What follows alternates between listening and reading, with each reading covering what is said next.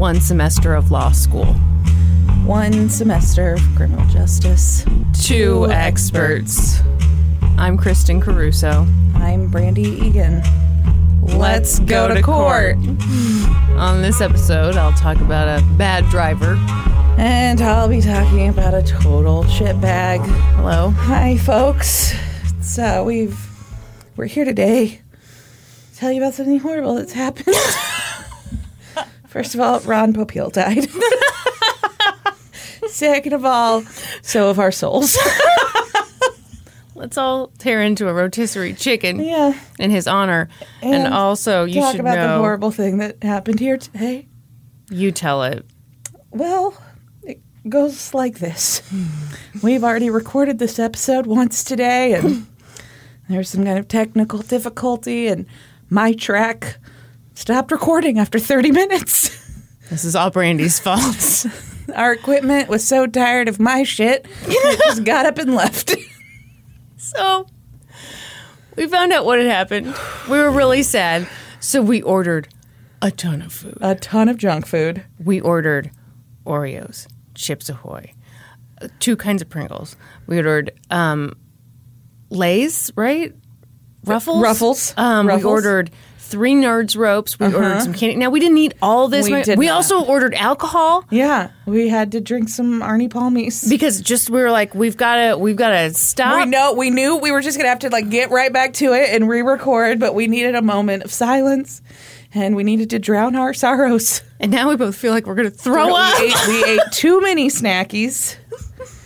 And here we are. Norm tried to stop us. Norm was like, this is a lot. Yeah, he's like, are you guys sure this is too much? And we're like, shut up. Trying to hold us back. Mm-hmm. Norman Caruso. We will bankrupt this podcast. Yeah. Anyway, we're back. Oh, the other thing that sucks, both our cases are about total dirtbags today. And had amazing reveals in them, and it was twists. So exciting. The twists and the turns. Oh.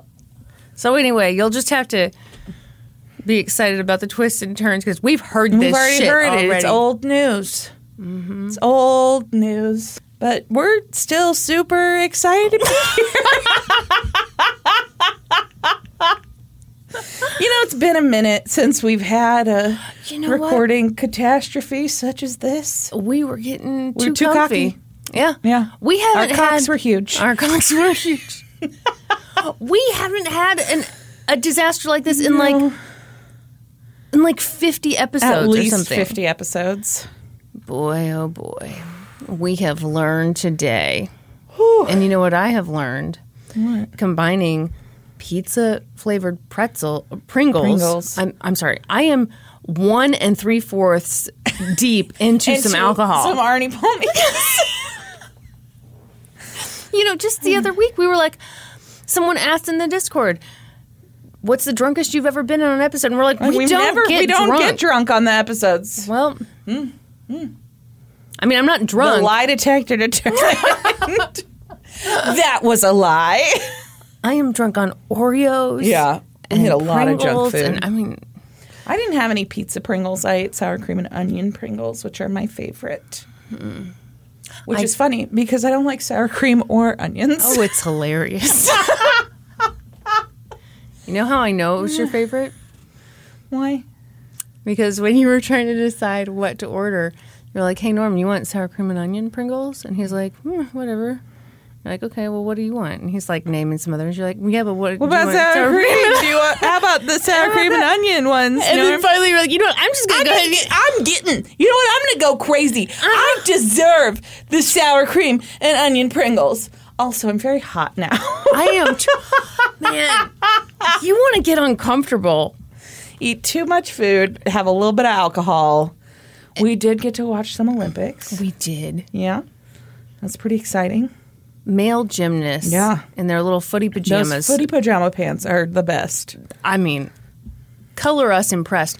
Well, and then we watched some synchronized diving, and the announcer lady was like, basically like, oh, that sucked. That sucked. That was terrible. After I'd been like, oh my God, it's the amazing I've ever seen. So anyway, we got some haters in the building. Yeah, haters everywhere. Is it a sauna in here? It might be. Good Lord. Woo! Blame it on the alcohol. And the Oreos. Also, you know what? Hey, since we're doing Take Two Electric Boogaloo on this let's episode, talk about our Patreon. you know what we should talk about? Next month's Zoom call. Okay. If you want to be a part of this, it's $7. Yes. You get in, you get all the bonus episodes. Ooh, More than so you can shake a stick at. That's right. You know, you can only shake a stick at 23 bonus episodes. We got 24. That's right.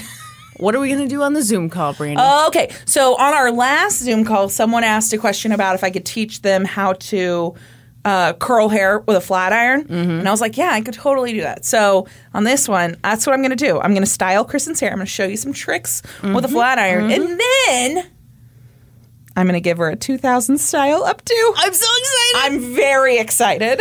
Man, She's going to be looking like she's ready for the prom. back in the early 2000s, you weren't going to a dance unless you had it all just like shellacked just on top of your head. Twisties, barrel curls, butterfly clips.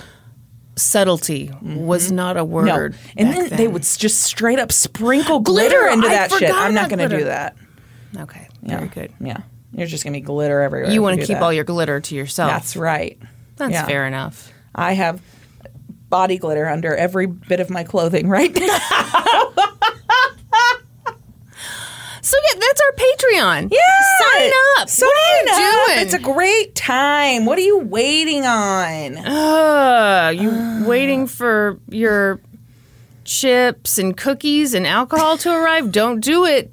Word from the wise. this is us. Wait, it's This a word is- to the wise. Word to the wise, yeah. Yeah. Yeah.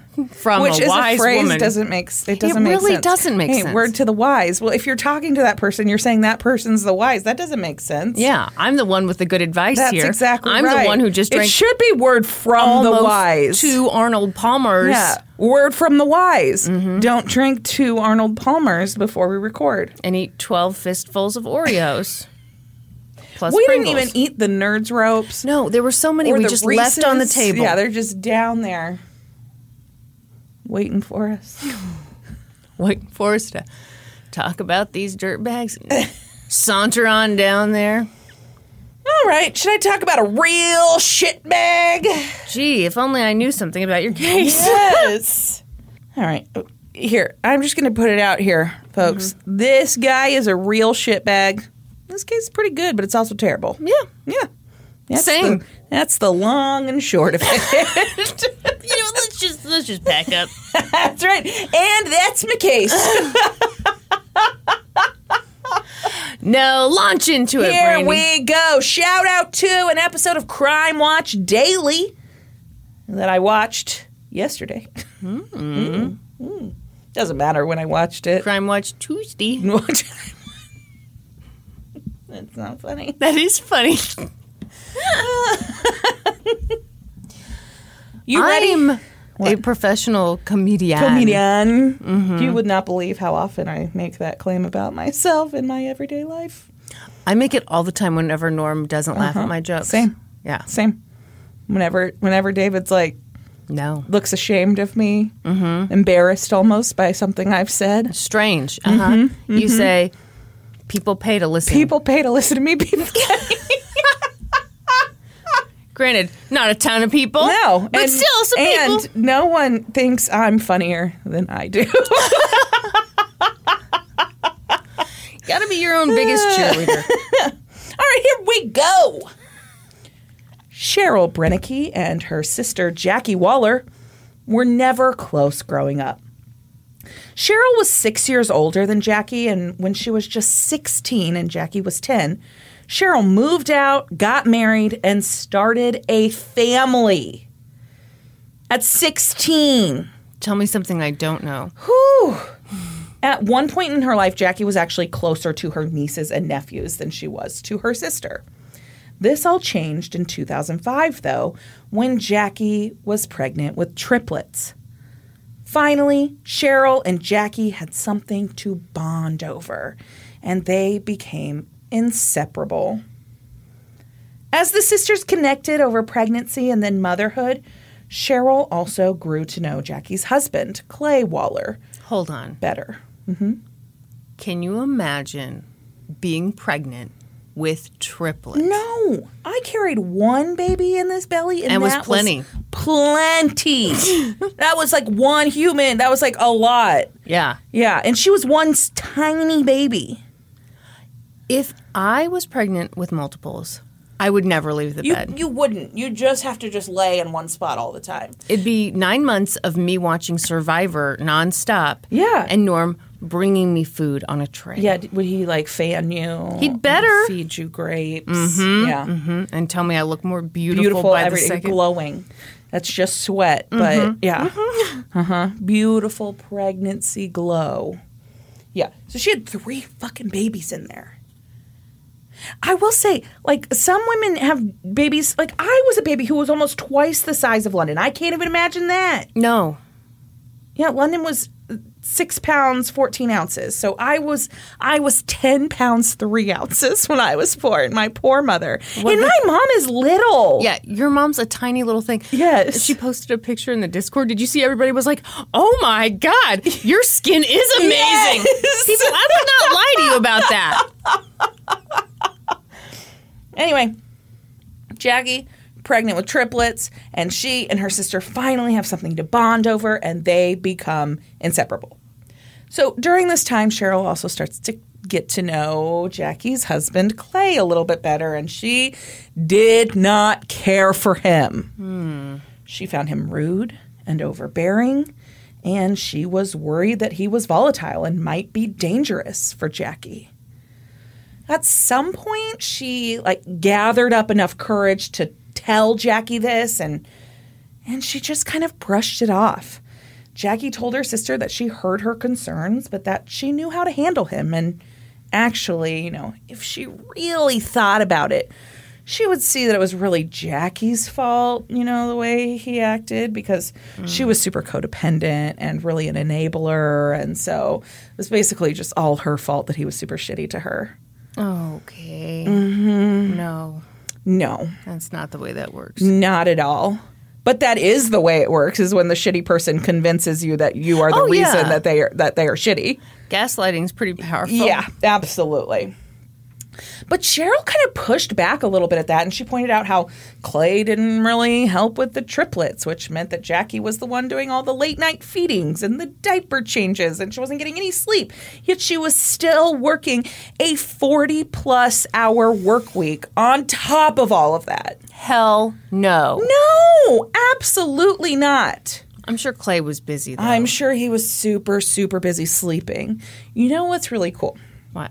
So David and I made this agreement when we had London that in the beginning when he was home with me, because he got to be home for the first couple weeks before he had to go back to work, in that time he did all the diapers and I did all the feedings. Mm-hmm. And then when he went back to work, anytime he was home, we kept that up. He did the diapers and I did the feedings. It was a really great balance. Yeah. Yeah. It was I think that's you have to share things. Well, yeah, no shit. Yeah. You both made the kid. Yes, exactly. Wait, is this your revolutionary tip that men should men should stuff? help. That's my hot tip. Men should help with the baby that they helped bring into the world. I hate that word. Which word? Help. Oh, yeah, it's their baby. Yeah, okay, yeah, so they should take care of. Yeah. My biggest pet peeve, when men talk about helping out Oh, around yeah, the house. no. Fuck that. It's your fucking house, too. I have never once in my life heard a woman say that she was going to help out around the house. No. What? No. No. Women don't get to say that? No. So men don't get to say that either. You're absolutely right. You're a grown-ass man. Anyway, it's fine. Back to this shit bag. Not David. David's not a shit bag at all.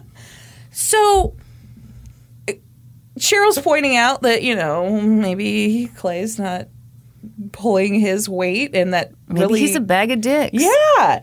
And so she went on to talk about his attitude, and she was like, he's brash, he's aggressive, and he's quick to temper.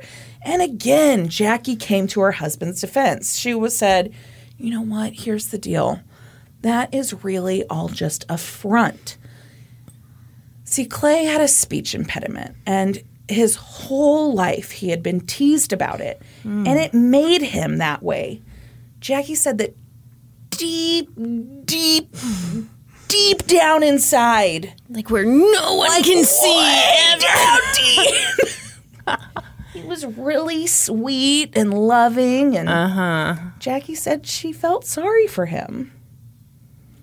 Okay, but that is true, though. If you've been bullied as a kid, you get to be a dick for the rest of your life. And so at that point, Cheryl just kind of let it go, but she kept a watchful eye on her sister. And as the triplets got older, she watched as the relationship between Jackie and Clay became more and more strained. She watched as Jackie climbed the ranks in the insurance industry, securing a job in management and doing well for herself financially. And she watched as Clay flitted from job to job, unable... What kind of jobs was he? He had a truck, so I think like some kind of, manual labor type of situation. Gotcha. And he was unable to keep one with any kind of consistency, and that wasn't his fault because of the speech impediment. That's right. It was he had to put up the defenses because of the bullying, and right. Deep down inside, he was a good worker. Yeah. And she watched as she saw the signs that the relationship between Jackie and Clay had become physically abusive. And she watched as she saw Jackie crushed by the revelation that Clay had had yet another affair. But she held her tongue. She didn't know what to do. She'd already done, the thing where she tried to point out maybe what Jackie didn't see in the relationship, and it hadn't really done any good. But finally, in 2010, when the triplets were 5, Jackie confided in her sister that she was going to leave. She had finally seen the light. She knew she would be happier living a life without Clay, and she knew she could do it on her own because she was basically doing it on her own now. Well, and she'd probably been building up the courage to do that for years. Absolutely. And the main driving force was that she knew she could no longer let her children be exposed to this terrible relationship between her and Clay. It was time for a change. But Jackie told Cheryl that she knew she had to be careful. She knew how dangerous it could be to leave an abusive relationship. And Jackie was scared. She told Cheryl that. But she knew what she needed to do, and she was prepared to do so. And then Jackie was given a gift of fate. At some point, Clay had lost another one of his jobs, and despite Jackie's career successes, she was unable to support the family entirely on her own. And in December of 2010, they lost their house. To Jackie, though, this was an absolute blessing because it forced her into action. They were going to have to move, so why didn't they go ahead and move into separate residences? She made this decision on December 3rd, 2010. She took the kids and moved into her sister's house, and then she called Clay and told him that she was filing for divorce and that he needed to find his own place to live. Predictably, Clay was pissed, and he told Jackie that he was going to take their son. Their triplets were 2 girls and a boy. He was going to take their son, and they were going to move to California. He told her it was the only way that he could ensure Jackie's safety.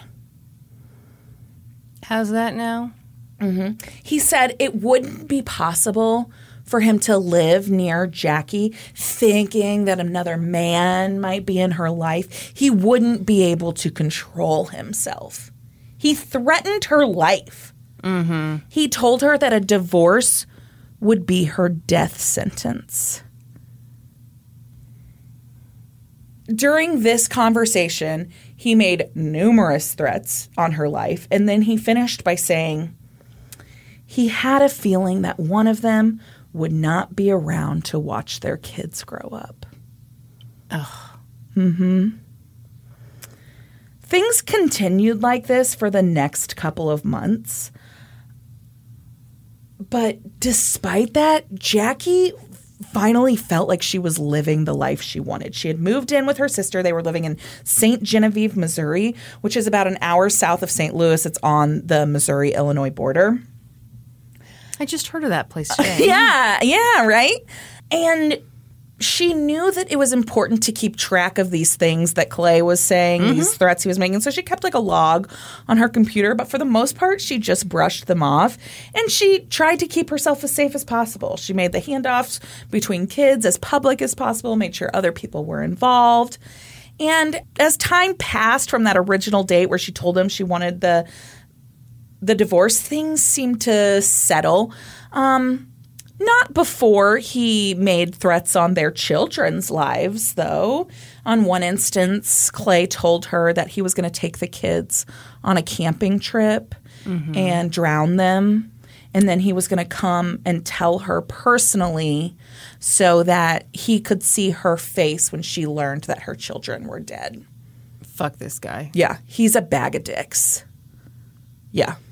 I mean, that doesn't even describe it. No. Yeah. But again, she just made a note of that in her little log, and she tried to move forward. By the spring of 2011, it seemed that everything was going to work out. Clay had finally agreed to the divorce, and it would be finalized in June, and then Jackie would be free to live her life. She'd actually begun dating by this point, and she was seeing a guy, and it was getting kind of serious. They'd had conversations about moving in together, and they had plans to do that, but Jackie didn't want to do it until the divorce was finalized. She didn't want to complicate things and didn't want to tempt Clay in any way. And Yeah. And Clay had started seeing somebody as well, and things were serious enough that the kids had met this woman and were staying with this woman in her home on some weekends that Clay had her, and it seemed like things were moving in the right direction. Fast forward to June 1st, 2011. That day, Jackie and Clay went to a meeting at their attorney's office to sign some papers for the divorce. So it was like the final signing of everything to be submitted to the judge for the finalization. After the meeting, Jackie called her sister Cheryl and said, I'm leaving the attorney's office. Everything went great. No problems. Looks like everything's going to be fine. I'm almost done. And then she told Cheryl that she was going to run by Clay's house. Her son was there. She was going to go pick him up, and then she'd be home. But Jackie never came home that day. At around 7 o'clock, Cheryl was panicked that Jackie hadn't made it home yet. She had tried to call Jackie several times with no answer. She'd also tried to call Clay, and of course, no answer as well. Finally, she left him a message that said, if I do not hear from my sister in 10 minutes, I will be calling the police. And wouldn't you know it? He called her right back. Oh. But he was just super cash. Oh, yeah. He was like, Calm down. What's this? You haven't heard from Jackie? That's super weird. I saw her earlier today, but, no big deal. Nothing weird. Yeah, I mean, if I hear her, I'll let her know you're looking for her, and I'll tell her to give you a call. Yeah. I'm sure everything's fine. Don't worry. I didn't murder her or anything. Everything's A-okay. But Cheryl obviously did not believe a word he had to say, and she immediately got in her car and drove to Clay's house in Jackson, Missouri, which is about an hour south of where they lived. As she got to Jackson, What'd she actually do? She actually stopped at the police station. She went in and she said, I need your help. Clay Waller killed my sister. And they're like, whoa, why don't you calm down there, little missy? What's this you say? And she was like, listen, this is the deal. And she walked them through the whole relationship between Clay and Jackie and told her that they'd been together that day and she'd been unable to reach her sister since and that she had very serious concerns that Clay had done something to her sister. And the police looked at her and they said, okay, we believe you. And they immediately sent an officer out to Clay's house. I have to own this. The first time we recorded this, Yeah. I about shat my pants because I was expecting let's wait 24 hours and blah, blah, blah. Yeah, I know. And kind Cheryl, of amazing. Yeah, and Cheryl, when she talked to them, she was like, I know it has only been a couple of hours, but I am telling you that he has done something to her. And they were like, okay, all right, we'll go right now. And so they did. They sent an officer to Clay's house and they knocked on the door and they were like, we have some people who are concerned about the welfare of your wife, and they haven't been able to get in contact with her, and they know that she was with you today. And Clay's like, yeah, I mean, we were with each other today. This morning we met at Walgreens around 11. Had an errand to run there, which I think is super fucking weird. I don't understand what they were doing at Walgreens.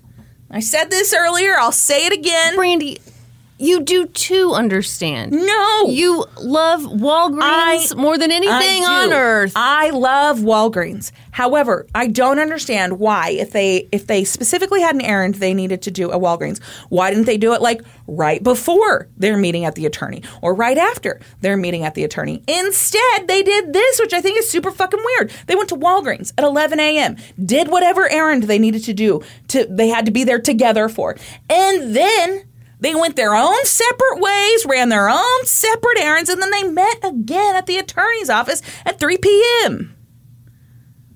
Okay, that is really weird. It is weird. I think it's really weird. Something with a photo center? I don't know. Do you make an appointment to pick up your photos back in the day? So, no. The only thing you made an appointment for was like a passport photo. But they weren't doing that. No. Anyway, I don't know. I think it's weird. It doesn't really matter. It's not pertinent here. Just I'm very fired up about it. Let's discuss it at length. So after they went to the attorney's office, they signed the papers, and he said they both went back to his house because they wanted to talk some things through about the divorce. And when they'd gotten there, he admitted that there'd been some kind of an argument, but it wasn't any big deal. No big deal at all. And Jackie had just kind of stormed off and just walked outside, like you do, just to cool down a bit. And while she was just out there walking around, Clay got in his car and left. And when he came back, he said Jackie's car was gone. It all checks out to me. I would totally leave my house with someone else's car in the driveway and them lurking around the neighborhood. Yeah. That makes total sense. Total sense. And he's like, that's what happened. And when I came back and her car was gone, I assumed that she'd, walked off and left. And they're like, okay. All right. Sure thing, buddy. And so they searched the area, sent out some patrol cars, and they actually find Jackie's car not that far away. It's on the side of the road with a flat tire. It looked as if she'd been driving along and she blew the tire, and so she'd pulled over, and then maybe she'd called for help. Someone had come and picked her up. Or maybe as she was sitting there on the side of the road, someone abducted her. Yeah. The world's luckiest abductor just happened to be driving down that road looking for women to abduct. Yeah. And there she was, ripe for the plucking. I don't think so. That's right. And so the police are like, well, it looks like his story checks out. Great job, Clay. Have a nice day. And then 1 second later, they were looking at the tire. I'm a poet and I didn't know it. 1 second later, they were looking at the tire and they're like, okay, this doesn't make any fucking sense. This tire has not been driven on at all while flat. This tire was slashed after the car was already parked. And so that abductor was pretty clever, is what you're saying. And so now they're like, all right, Clay, that was pretty good. You almost had us there. So maybe we better look into Clay a little bit more. Oh, no, he seems like a good guy. And so they decided to check out his account of what had gone on that day and see if they could match it up with security footage around town that day. Or common sense, yeah. Yeah. And so they checked some security cameras, and they found footage of him and Jackie in the Walgreens at 11 a.m. doing God knows what. It kills me that I can't know. It looked to me like they were at the pharmacy counter, but I don't know what they would both need to be there for. Yeah, that is strange. Yeah. Don't know. Anyway, and then they found some footage of Jackie around 2 p.m. She was at an ATM. I've got an idea. What do you got? But it's really far-fetched. What do you got?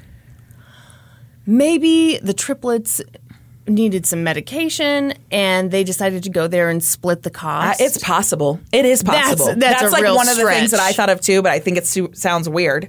It does sound weird. Yeah. I'll give you that. Anyway, they found footage of Jackie. What do you got? They had an appointment to go get a nerd's rope, and they were going to Lady in the Tramp it in the aisle. And see if they could reignite their relationship? No, just share a nerd's rope. Oh, okay. It's a platonic nerd's rope, yeah. Like we often do. Exactly. All the time. I've got a nerd's rope in my mouth right now. You better hurry up.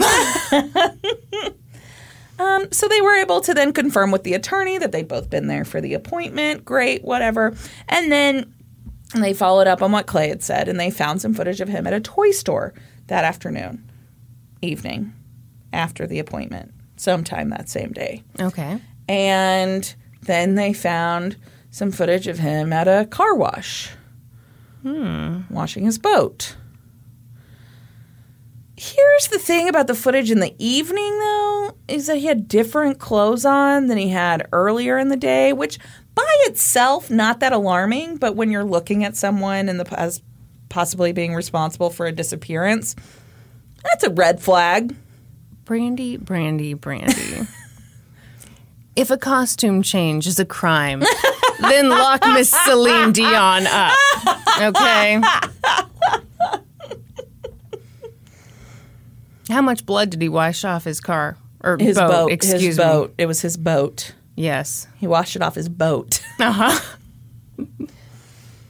So they're like, okay, this looks bad. This looks real bad, but it's all circumstantial and we don't have a body. So. Well, yeah, because he sped off with it in his little boat. So they don't think they can arrest him. What they do think they have enough to do is take the children into protective custody, keep them from Clay. And so they did. And they granted custody to Cheryl, Jackie's sister. Yes. In case anybody was confused about who Cheryl was. I'm sorry. I just realized I've heard this story twice. So, yeah, You know who Cheryl is. I'm like, yeah, duh, my best friend Cheryl. Shut up. Come on. This pissed Clay off. He was furious about this. In the meantime, there were like all of these searches going on, obviously, for Jackie. They wanted to search Clay's house as well, but they didn't have probable cause initially. And so they like pulled up to his house one day, and he was like really fucking with the police by this point. So they pull up to his house. He fucked with the police during this entire investigation. He smart. Yeah, he would flip them off when they drive past his house. He'd yell at them when he saw them in town, like all kinds of crazy shit. Anyway, they pull up to his house one day and they decide to like peek into his truck, see if they can see anything in there. And there's blood all over the fucking place inside his truck. And so they're like, great. We can search his truck now. So they open that up. They take blood samples. They send it off to the lab. They're like, great, this is wonderful. We've got proof. We're going to be able to arrest him. The blood samples come back, and it's fish blood. He has intentionally, rubbed fish blood all over inside of his truck. And when they ask him about it, he's like, I just wanted to see if you guys were doing stuff on the up and up. I wanted to see if you guys would try and claim that this was Jackie's blood. This is the weirdest part of your story. It is super fucking weird. But what this did do is while they were waiting for those results to come back, this gives them probable cause to search the inside of his home. He's a fucking idiot. Yes. And so they go into his home, and in the hallway, there's fucking blood spatter on the wall, and there's a giant piece of carpet missing. And so they search the rest of the home. They don't really find anything else of note until they get to the basement. In the basement, like, nothing was really disturbed, except there was this, like, little weird area off to the back, and the officers are like, what's that area back there? And one of the officers noticed that there seemed to be a spot in the floor where the dust was disturbed, like someone had dragged something through. Mm-hmm. And so they checked it out, and that weird spot in the basement happened to be access to a crawl space. So they open it up and they go back there, and it's the missing carpet from the hallway upstairs. It's all been cut into little tiny strips. So they pull it out, open it all up, and it's covered in blood. Blood spots all over this carpet. So they send that off to the lab, and this time it is Jackie's blood. Mm-hmm. They still don't think they have enough at this point to arrest him. They don't feel confident. They are being silly. I agree. I think that is enough at that point, but they don't feel confident without a body. And so they just keep a real close eye on him. He's like under constant surveillance. In the meantime, there's all these like Find Jackie Waller groups on Facebook and stuff. And in one of those, Cheryl had posted something. And Clay comments on her post or comments about her or something. I don't know the exact content, but he says something to the effect of, if anything happens to my children, you're dead. I will get you eventually. Good Lord.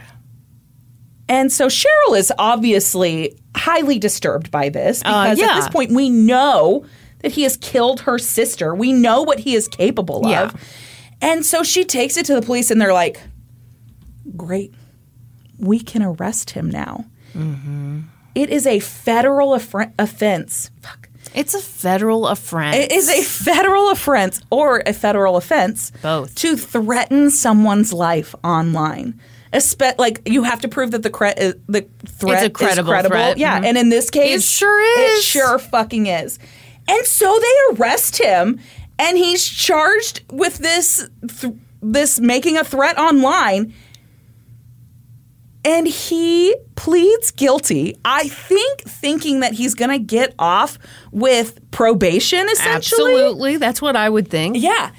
But at the sentencing, after he pleads guilty, they bring in the lead investigator on Jackie Waller's disappearance case and lays out all of the evidence they have against him so far, circumstantial or not. And says, like, this is directly related to this. This is what he is capable of. And they sentence him to 5 years in prison.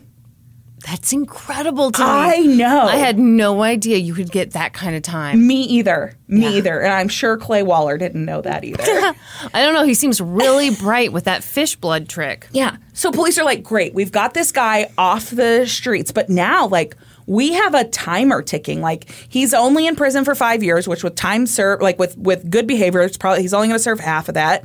So we need to build a case against him, and we need to find Jackie's body. Mm-hmm. So they have all of these searches. They have cadaver dogs going all over the place, and they just are getting nothing. They have no leads. But finally, he's been in prison for 2 years, so they're really coming up on that early release deadline. Yeah. And they think they have enough of a circumstantial case. They finally charge him with first-degree murder of Jackie and tampering with evidence. The case was strong, but it was circumstantial, and they still didn't have a body. But the prosecution was ready for it. They were moving toward trial. And I don't know exactly what circumstances took place, but at some point, it looks to me, from my understanding, Clay's attorney approached the prosecution and was like, how about a deal? We will plead guilty to second-degree murder, but Clay wants the maximum that he'll serve to be 20 years. Mm-hmm. And the prosecution is like, they don't feel great about this deal, and they take it to Jackie's parents. And they're like, if he will tell us where her body is and tell us exactly what he did to her, we will okay the deal, because that's what's most important to us. We want Jackie's remains recovered. We want her to have a proper burial. We want her to have a funeral. We want some kind of closure here. Right. And so with Jackie's parents' permission, they relayed this deal to the defense and they took it. In the time between when this deal was struck and agreed to and when he was sentenced, Clay has to make good on it. He has to tell them what he did, and he has to tell them where Jackie's body is. Oh, yes. And so he does. Let's hear it. Okay. This is what happened on the day that Jackie went missing. So they went to that meeting at the attorney's office, and everything went fine. And then as they were leaving, Jackie was like, you know what, Clay? I really just want to bang one more time. Yeah, no. And Clay's like, I mean, I guess if you want a piece of this, Yeah. come on back to my house. And so she did. And she went back to Clay's house, and they were in the kitchen, and they were just going to go in for a little smoochy smooch. And they accidentally, oh no, bumped heads. And then Jackie, her nose started bleeding, and there was just like all this blood pouring from her nose, and she walked Just out of the tons and tons of it, yeah. And she walked out of the kitchen into the hallway, blood pouring everywhere, spurting, really, just splattering. We've all had a bad nosebleed. Yeah, It's how it goes. Absolutely. Yep. And so with all this blood coming out, Jackie looks at Clay and starts just taunting him. She said, I'm going to tell everyone that you beat me up. You're never going to see your kids again. Look what you've done. And Clay, he couldn't handle it. She was threatening. She was threatening him. Yeah. What was he supposed to do? Probably murder her. And so he just punched her in the face just one time. Oh, yeah, sure. Just one time. Sure. Yep. And she fell to the ground. And then when she was on the ground, he just pressed his arm against her neck till she stopped moving. But I mean, she had threatened him. She had threatened to take his kids away. Yeah. We can all see how this really isn't his fault at all. Right. Yeah, absolutely. It's so normal that someone goes from wanting to bang to wanting to take your kids away in about 12 seconds. Yeah, and like, I mean, he hadn't planned any of this. Sure. No, it was just like a a crime of passion type of thing, you know? Well, he couldn't plan for her to threaten him. No. Or for them to have the ouchiest kiss of all time. That's right. I hate this guy. So then it was time for him to tell the authorities where he'd taken Jackie's body. And so he told them that he had taken her to Devil's Island, which is like this little sandbar in the Mississippi River on the Illinois side of the river. And so he takes them out there, and it's like you basically have to reach it by boat. You can get there by land, I guess, but it's really difficult to navigate. And so they get out there, and he's taking them around, and he's like, I can't remember where I buried her. I mean, she's under a tree somewhere. I buried her in a hole, and then I put fertilizer on her, and I buried her at the base of a tree. That's all I remember. Well, one of the officers who happens to be present there hears this, and he just like has this little thing in the back of his brain where he remembers where he heard sometime if you put too much fertilizer down, it can kill the roots of a tree. And so he's like, we need to find a dead tree. The tree she's buried under will be dead. And so they start searching the island, and they find a dead tree covered, like surrounded by a ton of greenery. And then there's just this one dead tree. And so they start digging, and sure enough, there's her body. When they do an autopsy, they find, of course, that her injuries don't match his account. Really? At all. How shocking. She has several facial fractures and multiple skull fractures. She'd been beaten to death. Yeah. Her cause of death was ruled blunt force trauma. So this all goes down, and they have already agreed to this deal. And so they're stuck with it, even though his version of events doesn't match the evidence. Right. And so they go forward with sentencing, and he's sentenced to the 20 years. And the judge tells him 20 years in prison is not what you deserve, but it will have to do. Yeah, it's a crime. Yeah. If he only gets 20 years. Yeah. Yeah. There were victim impact statements that were read in church. Not in church. In court. Mm-hmm. In court. One of them was by Cheryl, Jackie's sister. She said, "Does she haunt you? Do you see it?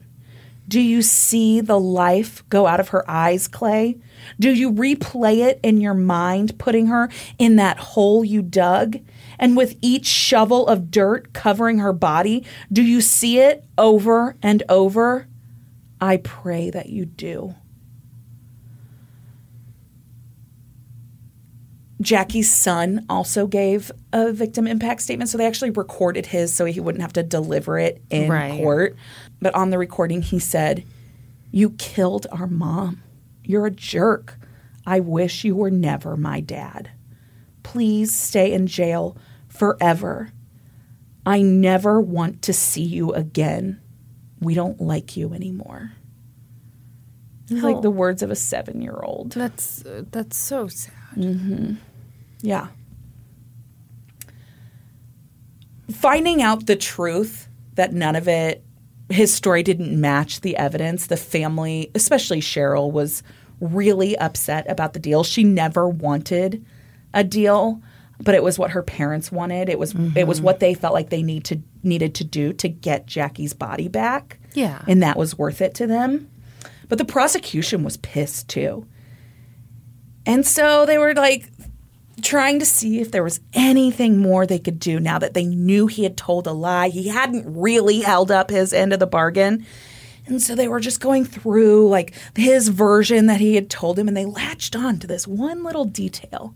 What was the detail, that he Brandy? had told them. He told them that the day before Jackie disappeared, that he had gone out to Devil's Island and dug the hole for her body. And at the time, the investigators were like, hold on. You went out the day before? Yeah, you premeditated dug this the murder? hole. You just told us that this wasn't planned, that this was a spur of the moment thing based on her threats that she made to you. But you went out the day before and dug a hole. And it was clear in this. I watched the video of this. Oh, did you really? Yes. And it's clear that he's like, Oh, shit. Yeah. Shouldn't have said that. And he's like, he hems and haws for a moment. And he's like, and they're like, doesn't that sound like premeditation to you? Yeah, it does. And he's like, well, I guess you could call it that if you wanted to. Yeah, that's definitely premeditation when you dig someone's grave before you murder them. Because he had done that. Lay it on me. What he had done was he had crossed state lines. He'd gone from Missouri to Illinois, dug the hole, and then returned to Missouri, crossing state lines again, this time with the intention of killing Jackie. This meant that he could be charged under this rarely used law called the Interstate Domestic Violence Act. You know what I say? Call the mayor. We're going federal. That's right. And so he was charged with this additional charge. Uh-huh. And obviously they were able to prove this. They had him on video saying it. And he was sentenced to an additional 35 years in prison. Everybody! He has to complete 85% of his original 20-year sentence before that 35-year sentence ever starts. How sweet it is to be loved by you. I just love that it's this shitbag's own version that fucks him over like this. And he thinks he's so smart. He thinks he's so smart. He thinks he's got them totally played like, yeah. He worked the system perfectly. Uh-huh. Yeah. And oops, fudge stripes. Yeah. He's an idiot. Yes. even with this additional 35 years, Cheryl still didn't feel great about the deal, but she felt like it was satisfactory.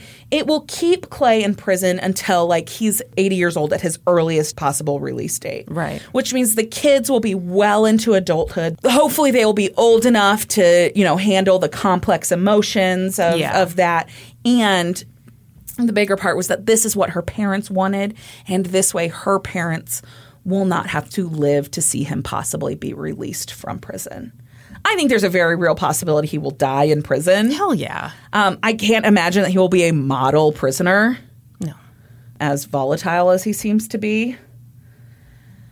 The real version of what they think happened that day is that Clay lured Jackie to the house saying that their son was there and that she needed to come pick him up. He wasn't there. He was never there. He was staying at Clay's girlfriend's house. Yeah. See, that version actually makes sense. Oh, 100%. She did not go there saying, let's have one more bang. No. Those were Clay's exact words. She wanted one more bang. She wanted one last bang. Give me a break. Yeah. Yeah. Okay. And that's the story of a real shitbag. I bet you think you're really special talking about a shitbag. I bet you think I don't have a shitbag to talk about. I actually do know that you do have a shitbag. But you know what I think we should do before we talk about a second shitbag? What should we do? Let's talk about something that doesn't suck. All right. You ready for this? Oh, this is the shitbag episode. It is. Can we name the episode that? What if we do like an asterisk instead of the I? I'm so glad you said that word and not me. I always get really nervous. Asterisk. I think we should call this episode Shitbags. All right. Yeah. Because it's kind of a shitbag episode. It is a shit. We're kind of shitbags because the cookies, the chips, the alcohol. All right. Shout out to an episode of 2020. What's the name of it? I can't tell you because it gives too much away, and I would hate it, Brandy, if you this case knew was what ruined. The twist. I do have to say, just before we go in, I was blown away by this case. I was trying to put it together the whole time. I made several guesses, none of them correct.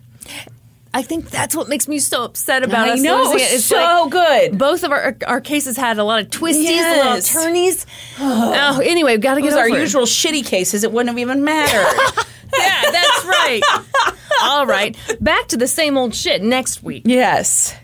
It was the summer of 1995, and Mark and Donna Winger were overjoyed. Like, truly overjoyed.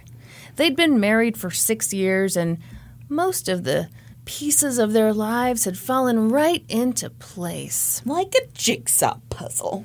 They'd moved to Springfield, Illinois for Mark's job as a nuclear engineer, and Donna had found work as an operating room tech at Memorial Medical Center. My bra has a thread falling down, and it's bugging the shit out of me. Tickling your titties? It's tickling my stomach. Do you need to adjust? No, I just needed to complain. To the people. Great. This is the complaining episode. They lived in a nice little brick ranch, and they'd found a synagogue that they loved, and everything was great. Except at some point, they discovered that Donna couldn't have children. And that was devastating. Donna wanted desperately to become a mom, and Mark wanted to become a dad. He'd always wanted, like, a really big family. How big's really big? Really big! Fill up this whole room! But that couldn't happen, at least not biologically. So the couple started thinking about adoption, and I think this story will be super relatable to anyone who has ever adopted a child. So here's how the process went for them. One day, while Donna was at work in the operating room, a doctor waltzed in and was like, "Attention, everyone! I've got a patient who's a teen mom, and she wants to place her baby for adoption. Does anyone know of somebody who wants to adopt a baby?" Yeah. Going once, going twice. The complete huge. That happens very regularly. And Donna was like, ding, ding, ding, ding, ding. And she jumped up and down and she hugged Bob Barker. She's like, yes, me right here. She had won the showcase showdown.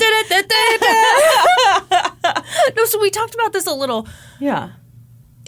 I do have some friends who did a private adoption, Yeah, and I think it's a much Yeah. quicker, easier Yeah. to do it that way. Yeah. But I'm thinking of like the traditional adoption. Man, it's not this fast. No. So that's how, on June 1st, 1995, Mark and Donna Winger became parents to a beautiful little girl named Bailey. That's right, folks. You heard that right. Both of our cases involved June 1st. Wow. Coincidence? I think not. Mark took a ton of home videos at this time, and he, of course, recorded the moment that they brought little Bailey home. And in that video, Donna is beaming. She has tears in her eyes, and she's got a huge, beautiful smile, and she's holding that little baby like it's the most precious thing on earth. Donna later told one of her sisters that she knew the minute that Bailey was put in her arms that Bailey had always been hers. Yeah. It was an instant connection. Mm-hmm. So Mark and Donna settled into their new lives as parents, and they loved it. Donna's family also loved it. Donna was the oldest of 3 girls, and Bailey was the first grandchild, and everyone was pumped to have this adorable little baby in the family. Of course. We can all relate. Pumped! Everyone gets pumped for the first grandchild. Absolutely. But at one point, just a couple months after the Wingers adopted little Bailey, Mark had to leave town for a work conference. And so, of course, like any good grandma, Donna's mom, Sarah Jane, who is beautiful. How beautiful is she? She's so beautiful that I have to bring it up here, even though it's not relevant to the story. It's just that sometimes when you're watching these shows and someone comes on with perfect hair, tastefully done makeup, gorgeous skin, classily dressed. Describing me, Kristen. I was blown away by this one. I was like, this lady. Were you like, damn? Is that what you said to your TV? No. Oh. What I said to myself was, if she had a YouTube channel, I would watch the shit out of it. Or if she was just like, hey, this is what I eat in a day, this is my routine, this is how I take care of my hair, I would watch that. Yeah. I love old ladies on YouTube. Are there old ladies on YouTube? Hell yeah. I watch old lady maintenance routines all the time because it's like, oh, you're 22 and you found a great concealer? Fuck you. I want to see what actually works on someone who's older. So I myself am an old woman. I don't have YouTube, but I've recently discovered TikTok. And I watched this you video. Can't be that old. I am. I'm an old lady who watches TikTok. And I saw this video, this little TikTok of this old woman. Loved it. She was drinking some tea. Putting together a jigsaw puzzle. And singing WAP. Love it. I loved it. Okay. So, Sarah Jane is beautiful, and that's important to the story. Don't forget it at all. I think it's important to the story in no way. How dare you? And I guess I can't argue with you because you've heard this story I have before, heard so the you story. know it has no bearing on anything. But so Sarah Jane was like, hey, why don't you and the baby come down to Florida, stay with me and your stepdad while Mark's at his conference. And Donna was like, I bet her stepdad's name is Ira, right? you're a genius. I remembered that because I think it's an odd name. Really? I do. Ira's a pretty common name. Is it? Is it that common? Yeah. Oh, okay. Here's your problem. You don't hang out around many Jewish people. Is it a common Jewish name? Is that what it is? Super common. Oh, so I always think of that old sitcom, Mad About You, because there was a guy named Ira on it. And it was the first time I'd ever heard the name Ira. I'm from Kansas.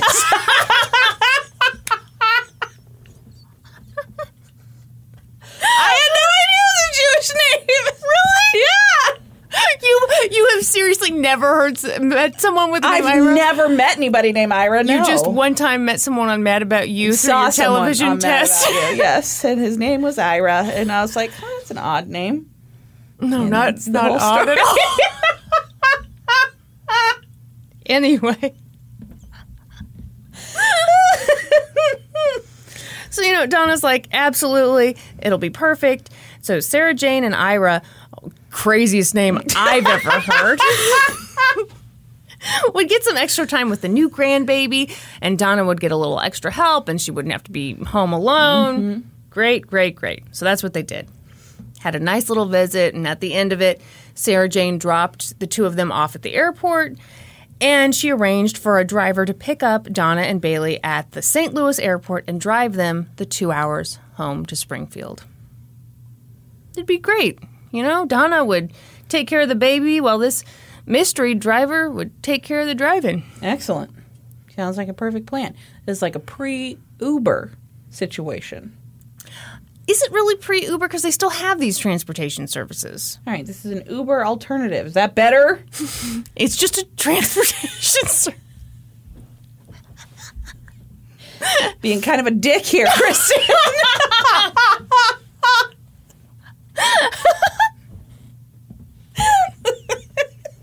I'm sorry, I'm in a terrible mood. So, you know, sure enough, Donna and Bailey got off the plane in St. Louis, and this guy picked them up in like a sketchy-looking van, and he said his name was Roger. And they all piled into the van with Roger, and soon discovered that Roger was a talker. That's not great. No. That's one of my least favorite things. Talking? And I am a talker, but I don't know. I don't like the chitty chatty with the well, I was gonna say with strangers, but that's literally what I do all day. That's what you do all day. And you know what you do when you're not doing that? You come and do a podcast and you just chit chat the day away. I guess I fucking love chit chatting then. Maybe you don't love it right now because I'm being kind of a dick because you've never heard the name Ira before and you're not familiar with transportation services. I'm from Kansas. So am I. Yeah, but you've seen the big world. You've been to the big city. I just snorted. I've never left Johnson County. This is a true story. This is. I don't understand how buses work. Okay, everyone. This is not a plug for the Patreon. But one time, Brandy and I got into a serious fight about Greyhound buses. And nothing made me more satisfied than when people were like, yeah, we're on Kristen's side. Everyone, I'm dancing now, and I'm doing a great job of it. Anyway, Donna quickly discovered that this was not the type of guy you wanted to be stuck with in a car for 2 hours. Do you have any thoughts on Greyhound buses, Brandy? No, I don't want to talk about Greyhound buses. You want to apologize or anything? No. Admit you were totally wrong. No. Couldn't be more wrong. No. I will not. Right away, Roger started telling her that there was a voice inside his head. That's great. The voice's name was Dom. Uh-huh. And Dom told him to do bad things. What? I bet that's why I don't like chit-chat in that kind of situation. Not because they have somebody in their head, but because it's what I do for my job. Oh, so you feel like you fill up on chit-chat. Yeah. You're all spent on chit-chat. Yes. Yeah. Yeah. That makes perfect sense. I don't want to chit-chat like with a stranger while I'm waiting in line. I don't want to do that. I don't want to have like a little quick little witty conversation with the person at the checkout counter. Mm-hmm. I don't want to do any of that. Okay, I will say, I do no chit-chat all day long. I sit alone in my office and just cry by myself. So when I'm out in public, I will. Yes, yeah. It is hot outside. Can you believe it? Oh, yeah. Oh, hotter than what is it? We were talking about these phrases. Barrel of fire. No, we were talking because you hadn't heard of. I have heard cold, was it colder than a witch's titty? Cold as a witch's titty? Yeah, you kept saying cold as a witch's tit, and I was like, no, the full thing is cold as a witch's tit in a brass bra, which you would know if you'd been to a big city. I've never heard in a brass bra. First of all, brass bras aren't a thing. Well, neither are witches' tits. Yes, witches' tits are real. I mean, I guess, yeah. Yeah, there are. Okay. Witches' tits are a real thing. My apologies to all the witches out there and their tits. Their respective tits. All right. That's right. That's exactly right. Okay, anyway. Hotter than two rats fucking in a wool sock. That's what Norm said. Yeah, some baseball player said that one time, and boy, it's really stuck with Norm. Had a real impact. Mm-hmm. Anyway. So, Dom's telling him to do bad things. And in fact, recently, Dom had been telling him to hurt people and set car bombs. Or as they're known on this podcast, curberms. Ermagerd, curberms. From there, Roger naturally transitioned into flirting with Donna. Awesome. He told her that he was into older women. 4-year age gap, by the way. So she's fucking rude. And he liked to have orgies. David constantly tells me he's into old ladies. And that's a huge compliment to you, Brandy. I mean, obviously, he wouldn't be with you if he wasn't into old ladies. And you tell him you're into young boys. No, stop it! That sounds way worse. This is a judgment-free zone. No, it's not. This is not a Planet Fitness. No zone with me in it is a judgment-free zone. So, he's like, oh, I'm into older women. I like to have orgies. And then, because he was raised right, he invited Donna to an orgy. Obviously. Duh. Here's the thing. It's rude to mention an event and then not extend an invitation to the event. Exactly. It would have just been rude to not invite her to an orgy at that point. I probably don't need to mention this, but when Roger wasn't talking about the demon in his head who wanted him to set curberms, or politely inviting Donna to an orgy, he was speeding and generally driving like a maniac. Yeah, and she was probably, terrified for her life. Yeah, she's like, this guy's a nut, and my life and the life of my baby are in his hands. But finally... He's got her whole life in his hands.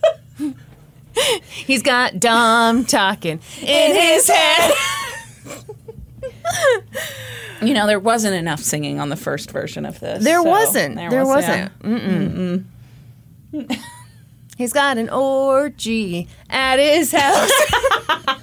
He's got an orgy at his house. Finally, they arrived at Donna's house. She got inside. She locked the door. But she didn't feel safe. That car ride had been deeply unsettling. Yeah.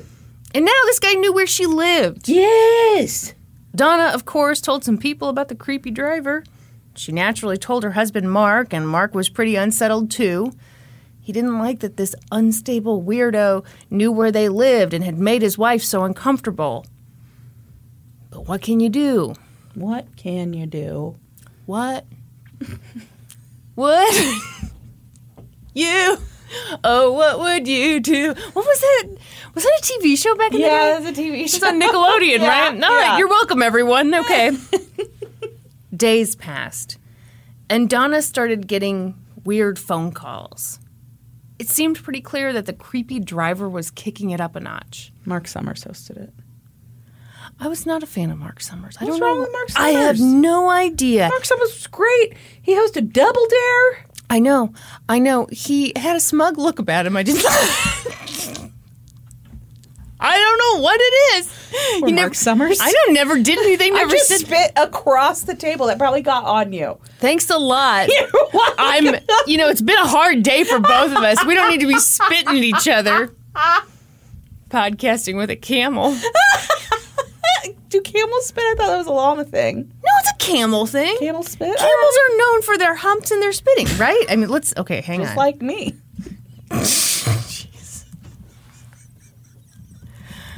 You're telling me you just learned about masturbation last week, but you have been known worldwide for your humps? Yeah, spitting camels. My humps. My lovely lady lumps. In the back and in the front. That's right. Check it out. It is so hot in here. It's a fucking sauna in here. Ew. What? Okay, now I'm reading all about camel spit. They aren't actually spitting. It's more like throwing up. They bring up the contents of their stomach, which could be alcohol, cookies, and chips. Pringles. Along with saliva and project it out. This is meant to surprise, distract, or bother whatever the camel feels is threatening it. Well, that's gross. I'm sorry to have bothered or threatened you, Brandy. I rode a camel once. You did?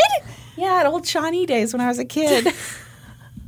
That's in Kansas. Obviously she didn't leave the county to go find this camel. The camel came to her. Yeah, it was excellent.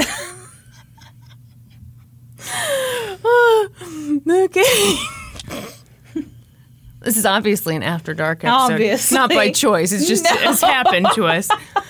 So at this point, Mark was like, okay, that's it. We're not putting up with this. This guy is a super creep. So Mark asked... Super creep. Super creep. We're super creeping. So Mark asked Donna to write down in full detail what Roger had done, and she did. And Mark took that letter and called up the transportation company and filed a formal complaint against Roger. Yes, that's what you do. Mm-hmm. Yeah. And as a result, Roger was suspended from his job. I bet he wasn't thrilled about that. Actually, he took it pretty well. The demon in his dad didn't. Oh, God. That's the second time I've told that joke and I couldn't get through it either time. Dom, not happy. Yeah. Roger, pretty level-headed. He's like, hey, I get it. Maybe I should have scaled back the orgy talk just a smidge. Yeah. Mm-hmm. But Dom was mad. Oh, no. I hate that. Well, yeah, it's a demon. Okay. Just the one demon? I got 47 demons, 2 devils. 43 demons, 2 devils. That's someone else. This is me. So, a little while later, on August 29th, 1995, at about 4:30 in the afternoon, Mark was in the basement running on his treadmill. He was just doing his thing, running along, when all of a sudden he heard a loud thump from upstairs. So he turned off the treadmill, came up the stairs, he went to the master bedroom, and saw baby Bailey laying on the bed. And Mark was immediately concerned. He was like, okay, Donna wouldn't have just left the baby alone on the bed. No, of course not. As Mark took this in, he heard noises of a struggle. He knew something terrible was happening inside his home. And so he got his gun out of the nightstand and walked down the hallway. And he came upon a horrifying scene. A man he'd never seen before was on his knees over Donna, beating her over the head with a hammer. The man and Mark locked eyes. But the man didn't stop. He raised the hammer, aiming once again for Donna's head. Mark had to do something. He had to save his wife. So he raised his gun and shot the man. The bullet hit the man in the head. He fell backward onto the dining room floor. But then he sat up with blood oozing out of him, and so Mark shot him a second time, right in the head. Mark was freaking out. Donna was still alive, but barely. She'd been brutally beaten. Mark hadn't gotten to her in time. Ugh. In a panic, he called 911. And he explained the situation to the dispatcher. He said he'd walked in on a guy beating his wife with a hammer, and so he'd shot him.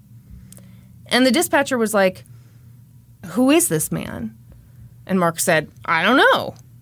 Soon, police arrived on the scene, and one of the detectives, Detective Charlie Cox, went over to the mystery man who lay on the floor dying, and he pulled out the guy's wallet because he was low on cash, but also because he wanted to check the guy's ID. Yeah, he was trying to make sure it was Roger. And sure enough, the man who'd brutally beaten Donna was Roger Harrington, the same man who'd driven her from the airport. Donna didn't survive, and neither did Roger. Investigators asked Mark to stay back in the master bedroom as they worked, but it was hard. He kept asking them, who did this? Who was that man? But they wouldn't tell him. But Mark wasn't stupid. So finally, he looked Detective Cox in the eyes and said, is the guy Roger? And the detective said yes. So Detective Cox actually knew Roger Harrington because the detective owned a trailer park and Roger and his wife rented a place from him, and the detective was constantly having to go over there and break up domestic disputes. So it all It was Dom, though. It wasn't Roger. Oh, excuse me. Yeah. Dom was the asshole. Yeah. So, this all kind of made sense in a really sad, fucked up way. Mm-hmm. Roger had been angry about being suspended from his job, and he'd come over to the Winger home and he'd taken it out on Donna. It looked like maybe he'd gone over there with a level head and then lost his cool. They found Roger's travel mug full of coffee on the Winger's kitchen table and his pack of cigarettes, and there were no signs of forced entry, so obviously Donna had opened the door to let him in. Brandy's making faces. She is making faces. I'm going to pretend that I don't know what happens here. I'm also going to pretend that I didn't just hit the whole mic. Great. And I'm going to say the thing I said the first time. Mm-hmm. No fucking way does Donna let him in the house. She is scared of him. Never underestimate the politeness of women. I especially with Mark home. Mm-hmm. She looks out the peephole, sees Roger on the front porch. She fucking calls Mark or she calls the police. She does not open the door for him. Okay. I just don't believe it. Okay. I just don't. So maybe he'd come over to talk and things got heated and Mark spotted the hammer on the living room coffee table and he used that to beat Donna to death. Roger's car was parked right outside the Winger home. It was parked the wrong way on the street, and it didn't quite fit in the neighborhood. It wasn't a particularly nice car, and it was filled with trash and packs of cigarettes and dust, and it had maroon cloth seats, and it looked like it smelled terrible. And on the passenger seat, they found a bank slip. And on the back, Roger had written Mark Winger's name, the home address, and 4:30. To detectives, this was an open and shut case. What had happened was crystal clear, and the motive for the crime was literally hanging on the Winger's refrigerator door. That was where Donna's 2-page handwritten note about Roger's erratic behavior during the drive hung. So it was a clear case of self-defense. Within 2 days, they closed the case. But it was such a sad story. Yeah. And now Mark had a little baby to care for by himself. So Donna's family began flying in, taking turns helping out with Bailey. And during those trips, Mark was so quiet. He drank a lot, went to bars, and he watched Pulp Fiction, which is a movie I've seen dozens of times. I can't believe you've never seen Pulp Fiction. I've seen it. You have not. Uma Thurman. Great. Yes, she is John in Travolta. It. Again, yes, in it. Samuel L. Jackson. Wonderful. You can name the cast. Name something that happens in it. They do the stabby stab in that woman's heart. They sure do. Oh, I just... You've never seen it. They're in the diner. What happens in the diner? Royale with cheese. That does not happen in the diner. That happens in the fucking car. Wow. Yeah. Don't you think I've got enough here to convince a jury that I've seen the film? No! Yes, I do. No, you've never seen it. It really is a good movie. I've seen it. I You enjoyed have it. not. Violent, though, huh? It's a violent one. So it struck Donna's family as weird that Mark wanted to watch such a violent movie that I've definitely seen before, but we all grieve in different ways. I don't think that's that weird. I don't think it's weird at all. Yeah. It was funny. It was a really popular movie at the time. It was super popular, and I think a lot of people with like anxiety relax to true crime stories, which that doesn't really make a lot of sense. Yes, exactly. But we do it. Yeah. So there you have it. There you have it. That's right. Ira, if that is your real name. Who's ever heard of someone named Ira? Not someone Am I from right? Kansas. But, they decided it wasn't their place to judge. Plus, at that point, all Donna's mom, Sarah Jane, wanted to do was to maintain a good relationship with Mark. She wanted to stay in her granddaughter's life, and she knew that in order to do that, she'd have to keep a good relationship with him. So let's fast forward to December of 1995. By this point, Mark really needed full-time help with the baby. So, with encouragement from Donna's family, he hired a live-in nanny. A beautiful, tall, young nanny. Cool. Her name was Rebecca Simic. And, I mean, she was gorgeous. She had long, beautiful, curly hair. She was so sweet, super cute, heart of gold. What color was her hair? I'm picturing her as a redhead. No, she's kind of like a dirty blonde. Okay. All right. She'd heard about what happened at the Winger home, and she felt awful. Rebecca couldn't believe what little Bailey had been through in her short life, and all she wanted to do was help. Soon, she fell in love with Bailey. She took excellent care of her and came to think of Bailey as her own child. And it was great because everyone was so welcoming. Mark told Rebecca that she was like an angel, and Donna's family saw how good she was with Bailey, and they were grateful. The only person who wasn't super grateful was Donna's best friend, Deanne. Deanne and Donna had worked together at the hospital, and they'd been super tight. And it seemed like Deanne resented the role that Rebecca was playing now. But oh well, it's natural. Sometimes things get a little weird.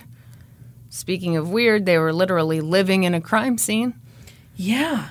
Yeah, so sometimes Rebecca would be on the floor with the baby and wonder, is this where the bodies were? Oh, gosh. It was all so upsetting for everyone, in particular Mark. He kept thinking about Roger Harrington. How had a guy like that been hired to be a driver? Surely the company that employed him shared some of the blame for what happened. Obviously. So Mark decided to sue Boot Heel Area Rapid Transportation Incorporated, a.k.a. BART, for wrongful death. And everybody, that's a transportation company, and I know that's a tough concept, so it's like Uber, but it's not. What a dick.